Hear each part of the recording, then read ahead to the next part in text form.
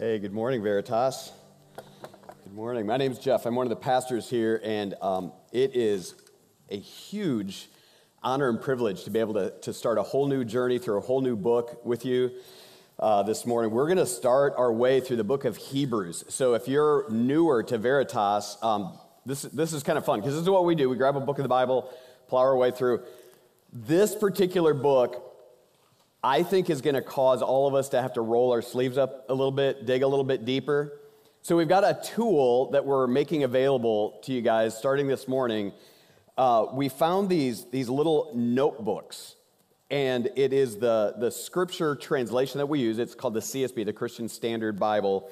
And inside, what you've got is the scripture that we're going to be going through, and then some notes on the side, some just blank pages for notes. I think we've got a picture of what this thing looks like. There we go. So, and they're only $4. We found them so we could get some bulk for them, so we've got plenty for you. So I think this is going to be helpful. You guys, even if you don't use this to like every day plow through the book of Hebrews, maybe you've got another reading plan, whatever. Even if you use this thing to just interact more in depth as we're together, and then take this with you to Connection Group or whatever, I just think it's going to help you a lot to think with a pen in your hand, read with a pen in your hand, scribble some things, even the questions that you have over on the side. I think it's going to be an awesome tool. So anyway, after this service, by both those exit doors out there, there's going to be a table, and you can, if you've got the cash, great, you can Venmo. If you don't have that cash, grab one anyway, pay later, or somebody else is going to pay for yours or whatever. We want you to have this tool. And so, yeah, I just hope all of us are going to dig in. It's not an overwhelming study, but I'm telling you, some books of the Bible are just easier than others. This is on the more difficult side of things. But here's what I'm encouraged to do. I want us to start, if you've got a Bible, to open to the book of Hebrews, because as I was reading a bunch of other different scholars and Bible teachers on this book, one of the metaphors that was really helpful for me as I thought about the approach to take to the book of Hebrews is to consider the book of Hebrews as describing a journey.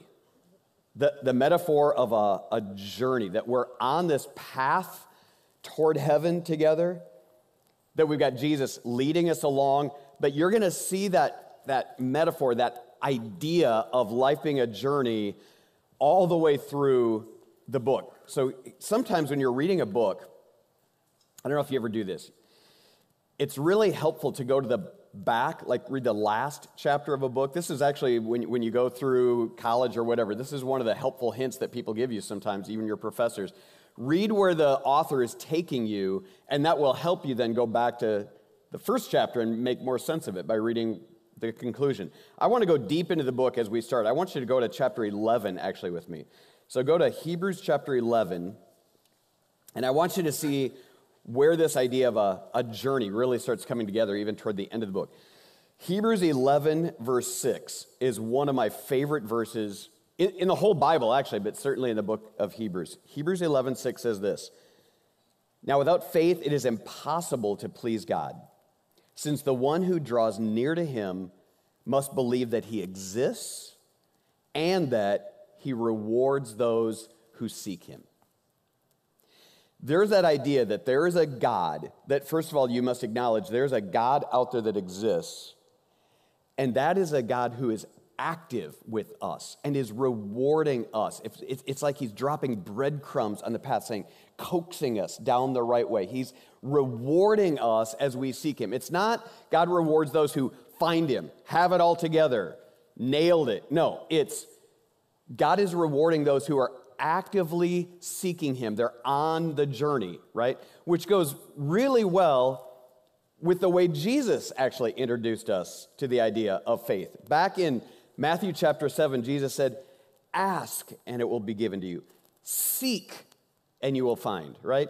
"Knock, the door will be open to you. Everyone who asks receives. The one who seeks finds. The one who knocks, the door will be open." So there's this idea, again, that Jesus set in play, and now the author of Hebrews is going to capitalize on that, this idea of seeking, chasing, pursuing. Okay, so if you go into the book of Hebrews, just ready for it to unfold this idea of seeking. I think that's going to help you. But I want you to know it's not just describing a journey. Hebrews is actually going to be describing a really perilous journey, a really dangerous journey. So if you're still in Hebrews 11, flip one more page and go to Hebrews chapter 12, because again, you're going to see where he's taking us in this thing. Hebrews chapter 12, another couple of very classic verses. Therefore, since we also have such a large cloud of witnesses surrounding us, let us lay aside every hindrance and the sin that so easily ensnares us.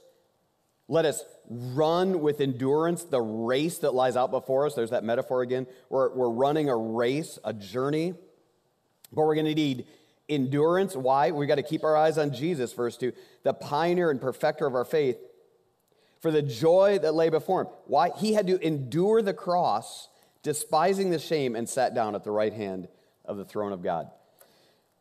What he's trying to say is, yeah, life is a journey. Our faith is like a journey, but it's a hard one. It's full of peril for us, full of dangers for us. There's hindrances. Those hindrances are, just think of things that just get in the way.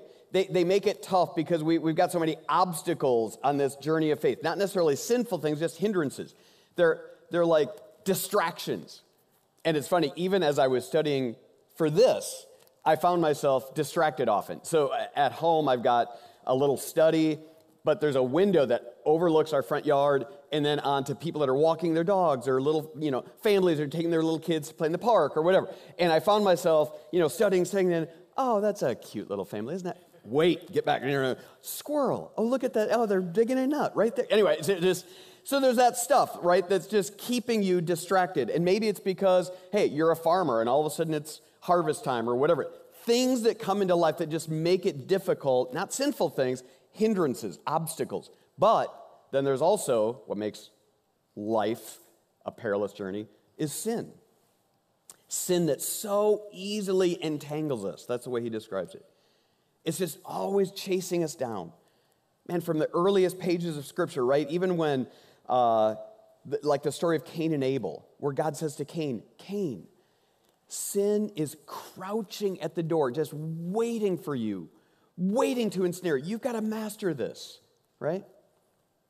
This idea that it's a tough thing because, actually think of this, Romans 7, where Paul in Romans 7 says, man, it is like every time I want to do the right thing, sin is right there, ever present, just stalking me. So this journey of faith is not just some quick, easy path. It is full of peril because of hindrances, because of sin.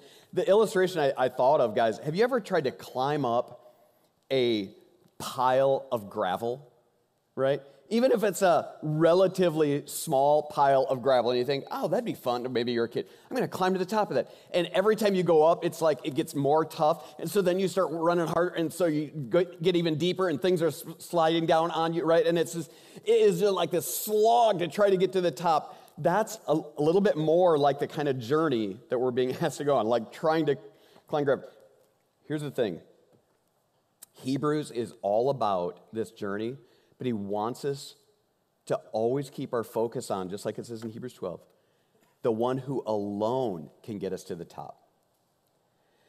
The one who alone is almost like he's at the top of that pile on solid ground, and he's just going to reach out and pull us up. The one who can kind of clear the obstacles, the one who can forgive the sins, the only one that can get us to that finish line to pull you to the top is Jesus, and he's going to be helping us to keep our focus on Jesus, okay? But I want to give you one fair warning, then we're going to just dive into the first few verses. Fair warning here. It's like the author of Hebrews is a really good big brother. And like any really good big brother, maybe you got a bad big brother. I'm going to talk about the good kind of big brother. If you've got a really good big brother, he's going to be the one coaxing you on and urging you on and, celebrating your victories and all that. So he's going to do that a lot in here. But like any good big brother, he's also going to be the first one to punch you when you do something wrong, right? If you've got a good big brother, he's going to be the first one to climb all over you if he sees you doing something wrong. Why? Because he's doing that for your good. He wants you to be good. The author of Hebrews is going to punch you a lot, okay? The author of Hebrews is not going to make this just, oh, you're doing so good. There's going to be that. But it's going to be like, what are you doing? So I'm just saying, be ready for the book of Hebrews to do all the above, because he's a really good big brother, and he wants you to get to that finish line. Okay, let's look at Hebrews chapter 1. In fact, here's what I want to do. We're only going to look at 4 verses, okay? So I'm going to have them on the verses on the screen, and I want you to stand with me, and I want us to read Hebrews 1, 1-4 out loud together, okay? This is the translation, again, that I don't know what you've got maybe in your Bible that you're carrying, but this is that same translation that's in that little booklet. So let's read this out loud all together, okay? Let's do it together. Long ago, God spoke to our ancestors by the prophets at different times and in different ways. In these last days, he has spoken to us by his Son. God has appointed him heir of all things and made the universe through him. The Son is the radiance of God's glory and the exact expression of his nature, sustaining all things by his powerful word. After making purification for sins, he sat down at the right hand of the Majesty on high. So he became superior to the angels, just as the name he inherited is more excellent than theirs.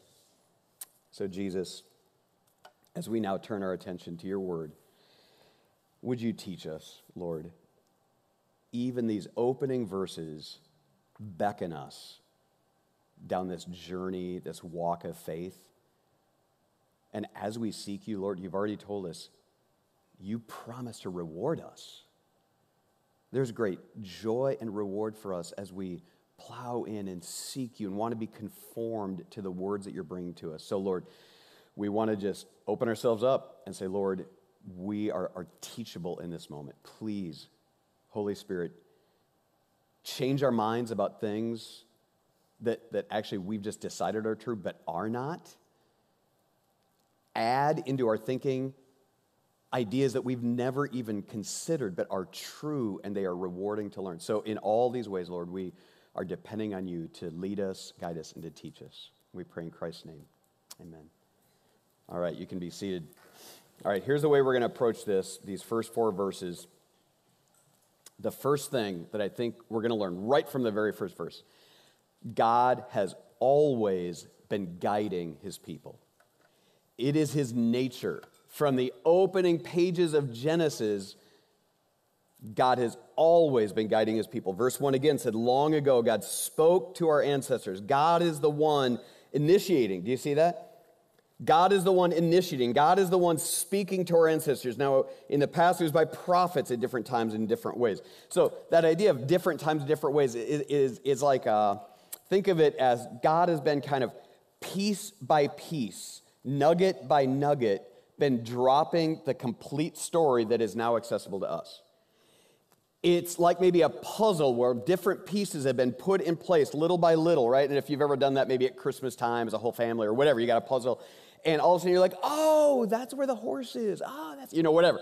Like all the different pieces start getting put in place little by little. So page by page through the Bible, he's been building a story, building a picture that is now just becoming complete for us, right? But one thing is unchanging. One thing that has been true since the very beginning, God is the one reaching out. God is the one speaking to us. It's not like we're out calling out to God. No, it's God that is calling out for us. He is the initiator.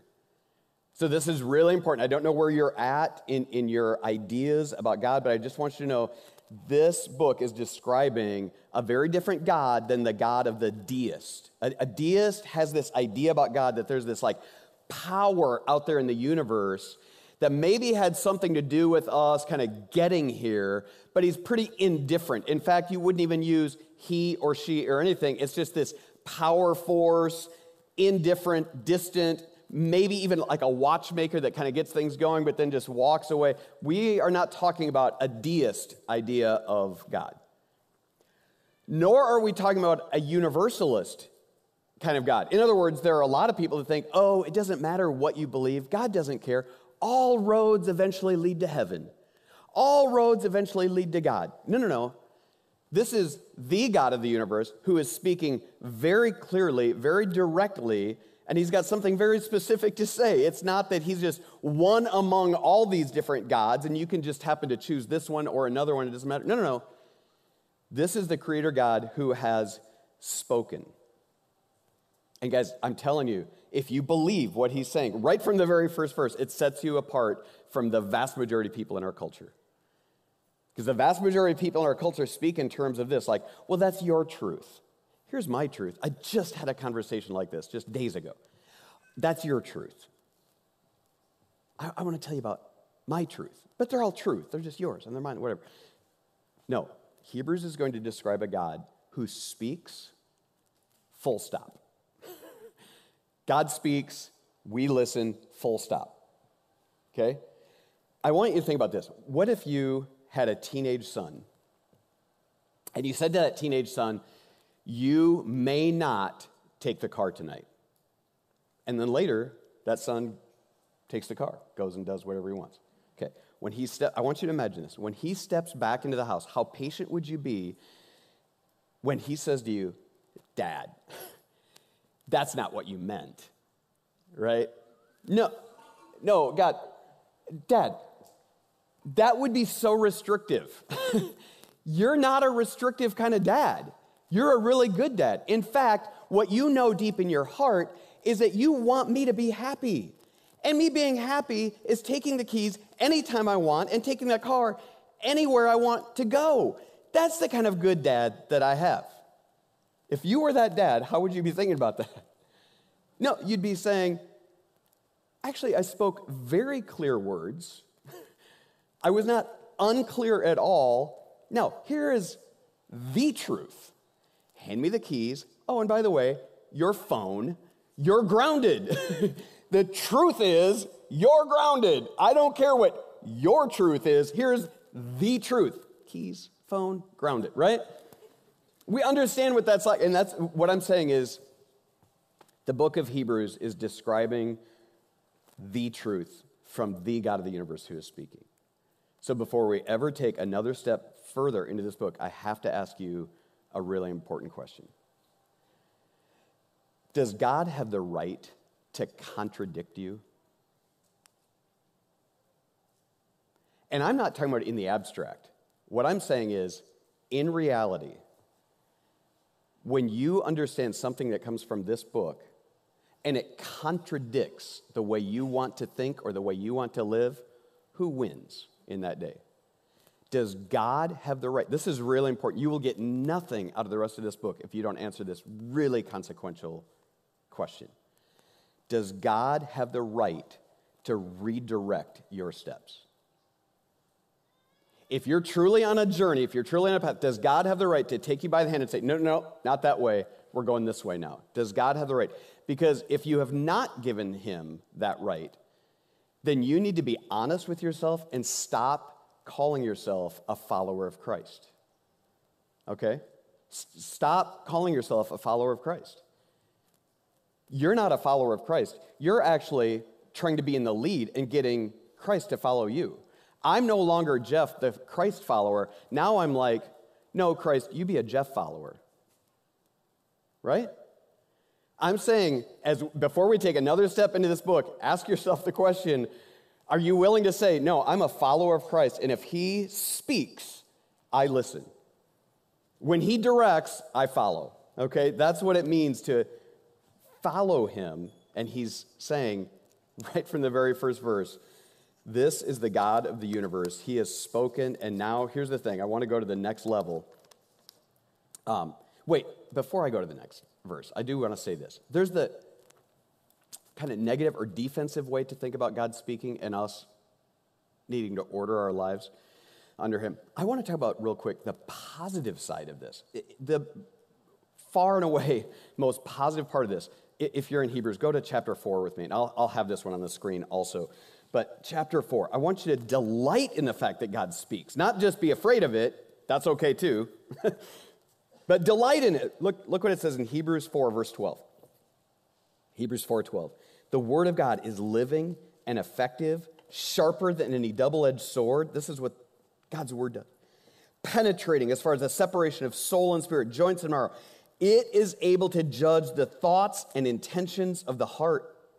In fact, no creature is hidden from him, but all things are naked, exposed to the eyes of him to whom we must give an account. Here's the beautiful thing. Because God speaks, I can know with certainty what is true and what is false. In fact, even when I'm deluding myself, even when I've fooled myself into something, God's word is able to correct that and show me exactly even the way that I've convinced myself that something is right and true. When I allow it, God can correct my thinking, and there is joy in that. You guys, I don't have to wonder what God thinks, because God is not some like capricious God. You know, capricious, like you don't know what he's thinking. Like, am I going to wake up and find he's happy God or sad God or mean God? No. God is going to be abundantly clear what he thinks and what he's saying and what is true, and I can count on that.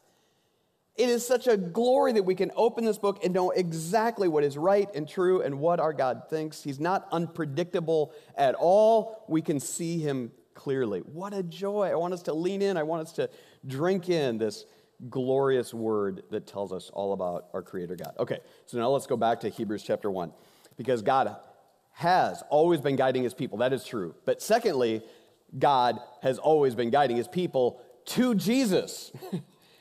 This journey has a destination, and he's always from the dawn of time been guiding his people at different times, different ways, but always, here's where he goes. But now in the last days, he's spoken to us by his Son.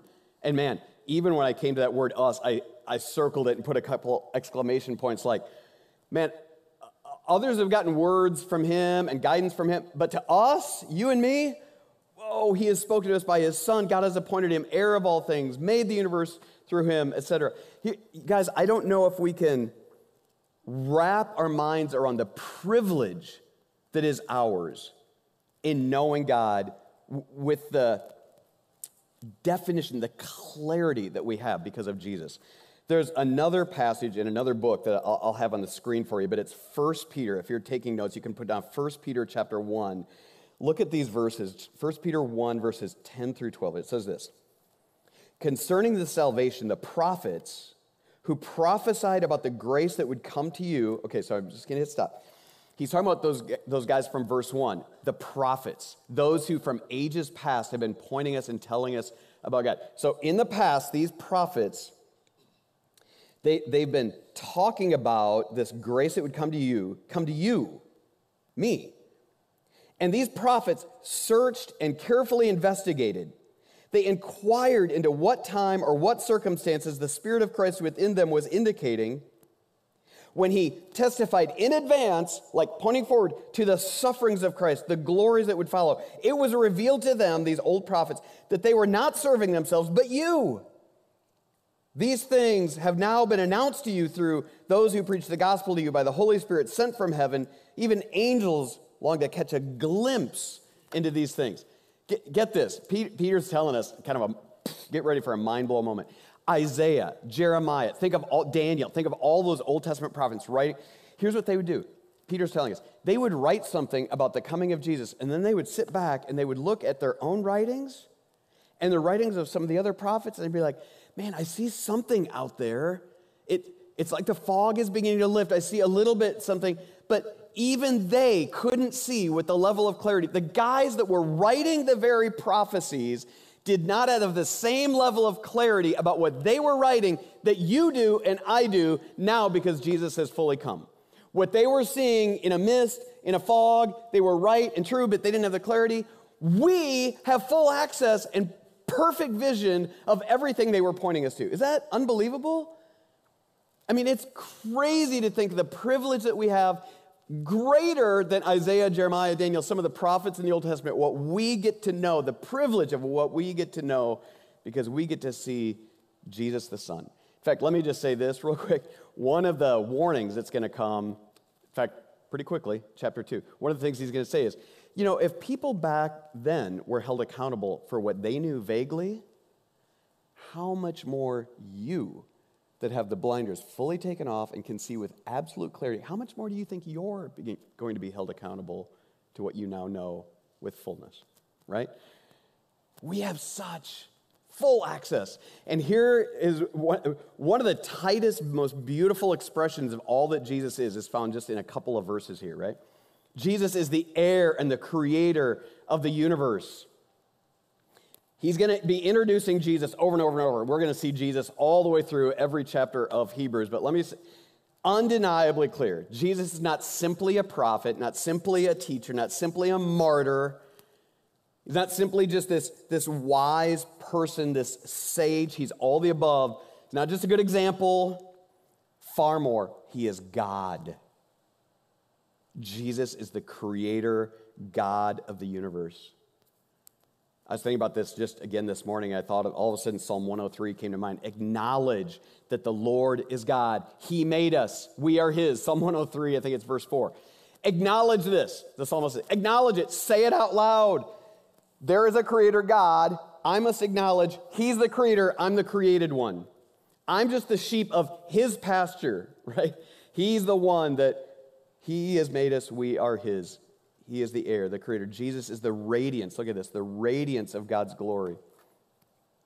So, in the past, God has shown himself. God has spoken to people all the way from Genesis on. But understand, it was always a little bit vague. Like in the early pages of Genesis where he would walk, they would hear kind of the rustling of his steps in the garden. Didn't see him, just heard his steps. Later on, Moses encountered a burning bush. He was kind of hidden, think of it, hidden behind the fire of a burning bush. And that was amazing, right? Later on, after that, he became kind of known or visible as a pillar of fire that would protect from the enemies, but guide their way. So in different ways, different ones were able to kind of see and hear him. And by the way, what was always the response of anybody that saw even a vague picture of God either speaking or showing himself? What would they do? Fall down, either in fear, run behind the bushes, or just fall down because they realize God is there. What he's saying is God has always been showing himself, but now here's Jesus, the radiance of God's glory, and we get to look at him full, get to see him, embrace him, follow him. He's the exact expression, look at this, the exact expression of his nature. That idea of exact expression of his nature has the idea of character. It's the Greek word for character. We get to know exactly the character of God because it's displayed for us now. We get to meet him in Jesus, the character of God right there. And he's the sustainer of all things by his powerful word. The sustainer of all things. He holds it all together. He keeps it going. Let me give you just a quick perspective on this. You guys know what a football field looks like. You saw a football field yesterday. Pretty fun football field in another town. Not going to go there. Get you distracted, right? We're so easily distracted. Anyway, here I am. Think of Kinnick right now. Okay, so back to Kinnick. Think of Duke Slater Field. If you could take just our solar system and put it on a football field, okay? So I just want you to think it perfectly flat, and it's mostly flat, but if you totally squish it up, made a map of it, and set it on a football field, if you did that, the sun would be, in that scale, the sun would be the size of a dime. Our massive sun, relative to a football field, would be about the size of a dime. To get to Earth, you would only have to go to about the 2-yard line. And on that scale, we would be like a grain of sand. Earth would be smaller than a flea on the 2-yard line. You would have to go to the opposite 25-yard line to get to Pluto. And some of you are saying, oh, doesn't he know? It's not even a planet anymore. Well, here's the thing. I was raised in the 60s. It was still a planet. So Pluto counts, and it's way down on the 25-yard line. Here's what I'm saying. Think of the massive scale of that. That's just our little solar system. Compared to all the galaxies, Guys, this God sustains even little Pluto that you don't even call a planet anymore. He is sustaining all things. Well alone, Acts 17, every breath that I have right now, he's sustaining this. Jesus Christ is the God of the universe, heir, creator, radiance of his glory, exact expression of his nature, sustaining all things. This whole book is going to be guiding us to the magnificence of Jesus Christ. Now, here's where we're going to land this thing. the last thing that I think he wants us to know from these first opening verses, God has always been guiding his people. God has always been guiding his people to Jesus. And now this, God has always been guiding his people to Jesus. Fall on your knees and worship him. The only responsible way to respond to this God is to fall on your knees and worship him. Because you guys, the magnificent creator of the universe, think about this. Let this soak in for a second.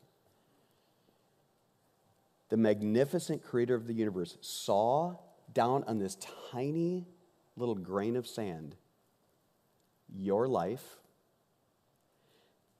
the fact that hindrances and sins have been doing their worst in you, lost on this tiny little grain of sand, but that God of the universe saw you and was so moved by mercy and kindness and compassion, and his heart just beat with love for you on that tiny little grain of sand, that he came down to purify you. Look at those words. After making purification for sins, he sat down at the right hand of the Majesty on high. After making purifications for sins. Just one little phrase. What do you say? But do you know how he made purification for your sins? The incredible God of the universe came down onto that little speck of sand.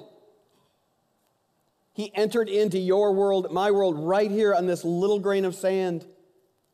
And all the sin and the punishment that sin deserved, he took all of that onto himself. The master of the universe came down to become like one of us. He was crushed by the weight of your sin and mine, but then busted through all that, crushed sin itself, death itself, and magnificently rose again, is now enthroned. In fact, you know when we're going to end Hebrews, by the way? On Easter Sunday. I know you're like, we're going to be in Hebrews. Oh my word. Yes, it's going to take us that long. Little window of time around Christmas, but it's going to take. But when we get all the way on Easter Sunday to celebrate the glorious resurrection of this God who now sits enthroned, and now he is beckoning us, follow me. I want to lead you on this journey. We read about that already from chapter 12, right? He already endured all that sin. He understands suffering. He understands what it is to be in this world, and now he has gloriously come through on the other side, and he's saying, I know how to take that journey. I've been down that path. Follow me. Follow me. That's why he says, his name, that majesty, and he became superior to the angels, just as the name he inherited is more excellent than theirs. Now, the whole angels thing, that's next week. Just you kind of wait to see why he's going to compare him to angels. But the name that he inherited, what's the name that he inherited? For that, I'm also going to borrow from another book, the book of Philippians. In fact, can I do this? I want you to stand with me as I read for you Philippians chapter 2. Philippians chapter 2, here's what it says. All of our attention on the risen, magnificent Jesus. For this reason, God highly exalted him, having become obedient to the point of death, right? Already he went through the death on the cross. Now, God highly exalted him, gave him the name that is above every name, so that the name of Jesus, now it's not the name, comma, Jesus. No, the name of Jesus. What name? The name of Jesus, every knee will bow in heaven and on earth and under the earth, and every tongue will confess that Jesus Christ is Lord. That's the name. That's the name that causes us to fall down and worship the Master, the Lord of the universe. Jesus has shown himself to be Lord to the glory of God the Father. That's the introduction that we have in just those first 4 verses to Jesus. Don't you want to know him? Don't you want to be led by him and follow him? So I've got this very personal question to ask you as we start this journey together through the book of Hebrews. Are you a follower of Christ? Have you followed Jesus so that he could show you what he did to draw you even onto the path that would lead toward life? Have you come to the point where you've recognized how desperately you need to be purified from your sins? That you have hindrances, distractions, and sin, self-imposed sin in your life. Have you come to the point where you've said, I am lost. Jesus, will you pick me up, cleanse me, and set me on the path in which I could follow you all the way to that glorious throne? And if not, let this be the day, this opening 4 verses of Hebrews, let it be your invitation to come to Jesus. Man, let me pray for us, okay? Because, Lord, as we come to you, I know for a fact that you have been speaking to everyone in this room at different ways, different times, because that's the kind of God you are, always initiating, always chasing, always pursuing. And God, I pray that today would be the day that we stop running and we allow you to take us by the hand and begin to lead us. Purify us from our sins. Lord, we can't purify ourselves. We can't clean up our own lives. We can't. But you can. So Jesus, awaken us. Open blind eyes. Open deaf ears. Take us by the hand. We want to know you. God of the universe, we want to know you. And it's through Jesus Christ that we pray to you now.